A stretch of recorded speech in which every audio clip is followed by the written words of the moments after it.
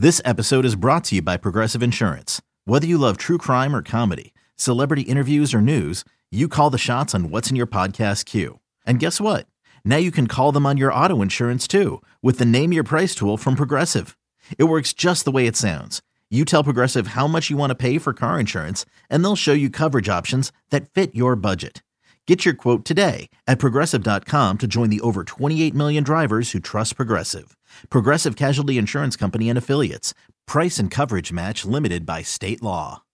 When you need mealtime inspiration, it's worth shopping Kroger, where you'll find over 30,000 mouth-watering choices that excite your inner foodie. And no matter what tasty choice you make, you'll enjoy our everyday low prices, plus extra ways to save, like digital coupons worth over $600 each week. You can also save up to $1 off per gallon at the pump with fuel points. More savings and more inspiring flavors make shopping Kroger worth it every time. Kroger, fresh for everyone. Fuel restrictions apply.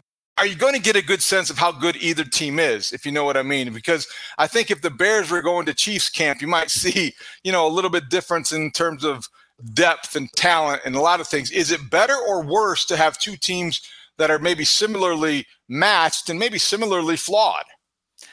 I like it at this stage for the Bears because I do think it's an accurate measuring stick. I think both these teams are sort of on that 6 or 7 win fence for the upcoming season. And so you feel like you're in a fair fight. You feel like you are in an even matchup. And then you just hope that as you go through some of these competitive periods in 1-on-1 and 7-on-7 and 11-on-11, that you wind up on the winning end more often than you don't, right? And then that tells you should be matching up favorably with a team of this magnitude. Look, like I can't emphasize enough how much that competitive edge was there for the full 2 hours on Wednesday night. And look, we'll be back out there as we record this here on Thursday. We have another couple hours before we're right back at it.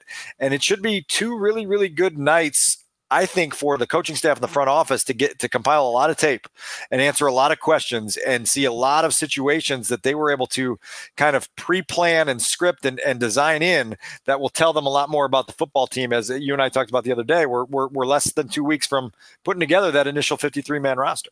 So another comparison question, are the differences or the similarities between Anthony Richardson and Justin Fields as stark as you would expect them to be? Is it too premature to ask that question after one practice? Do you see things that remind one, that are reminiscent of each other because they have similar traits, similar qualities, and certainly both are young franchise quarterbacks? I just wonder because Justin Fields entering year 3 has the experience of being a starter. Anthony Richardson handed the keys early on. Just wonder what your point of comparison would be and how you would describe it. Yeah, so full disclosure, I can't give you a comprehensive, well-informed opinion on that because they're practicing on adjacent fields back-to-back. And so I spent most of my Wednesday night with the Bears offense, watching them go against the Colts defense. And so the Colts offense going against the Bears defense, my colleague Colleen Kane was able to give me some insight on that, talking to some Colts reporters.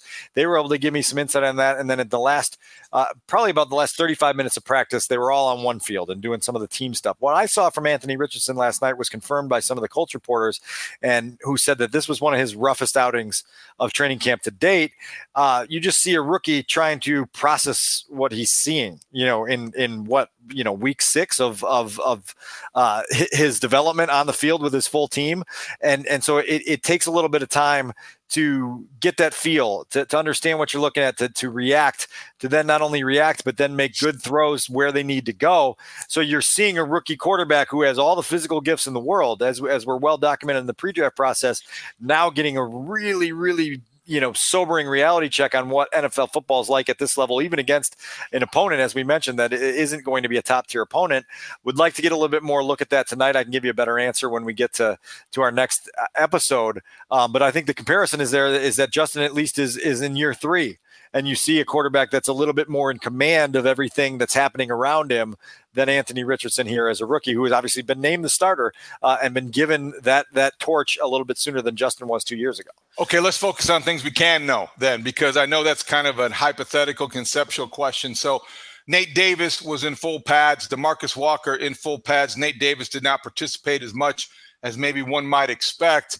Still seems to be some, I don't want to say mystery surrounding his status, Dan, but you talk to people, and I know some people involved with the Titans organization, and I don't know that anybody or the people that I've talked to down in Tennessee are that surprised by what's happening. One chuckled and wasn't surprised at all. Are you able to, now that he is back on the practice field in the fold, as you're around the team, any more light to shed on the future and what's going on with Nate Davis?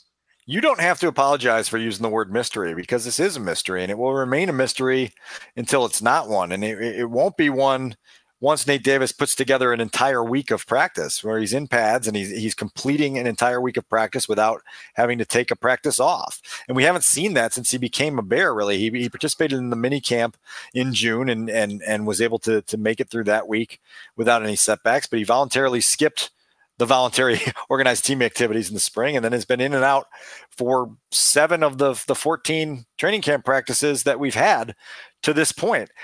So look, like, again, this is an eye test, and it's a attendance check here on Nate Davis. Like, how many days in the week are you going to participate in a full practice? And until you have 3, 4, 5, 6, 7, or 8 of those in a row, it's fair that everyone asks questions. Or until you tell us, oh, hey, we're managing a injury to X body part, and this is how we're going to kind of, manage it and control it. All questions are on the table, and that's a decision the Bears have made. And so the mystery is one that was self-created by the team and the player. And we are more than justified in calling it a mystery.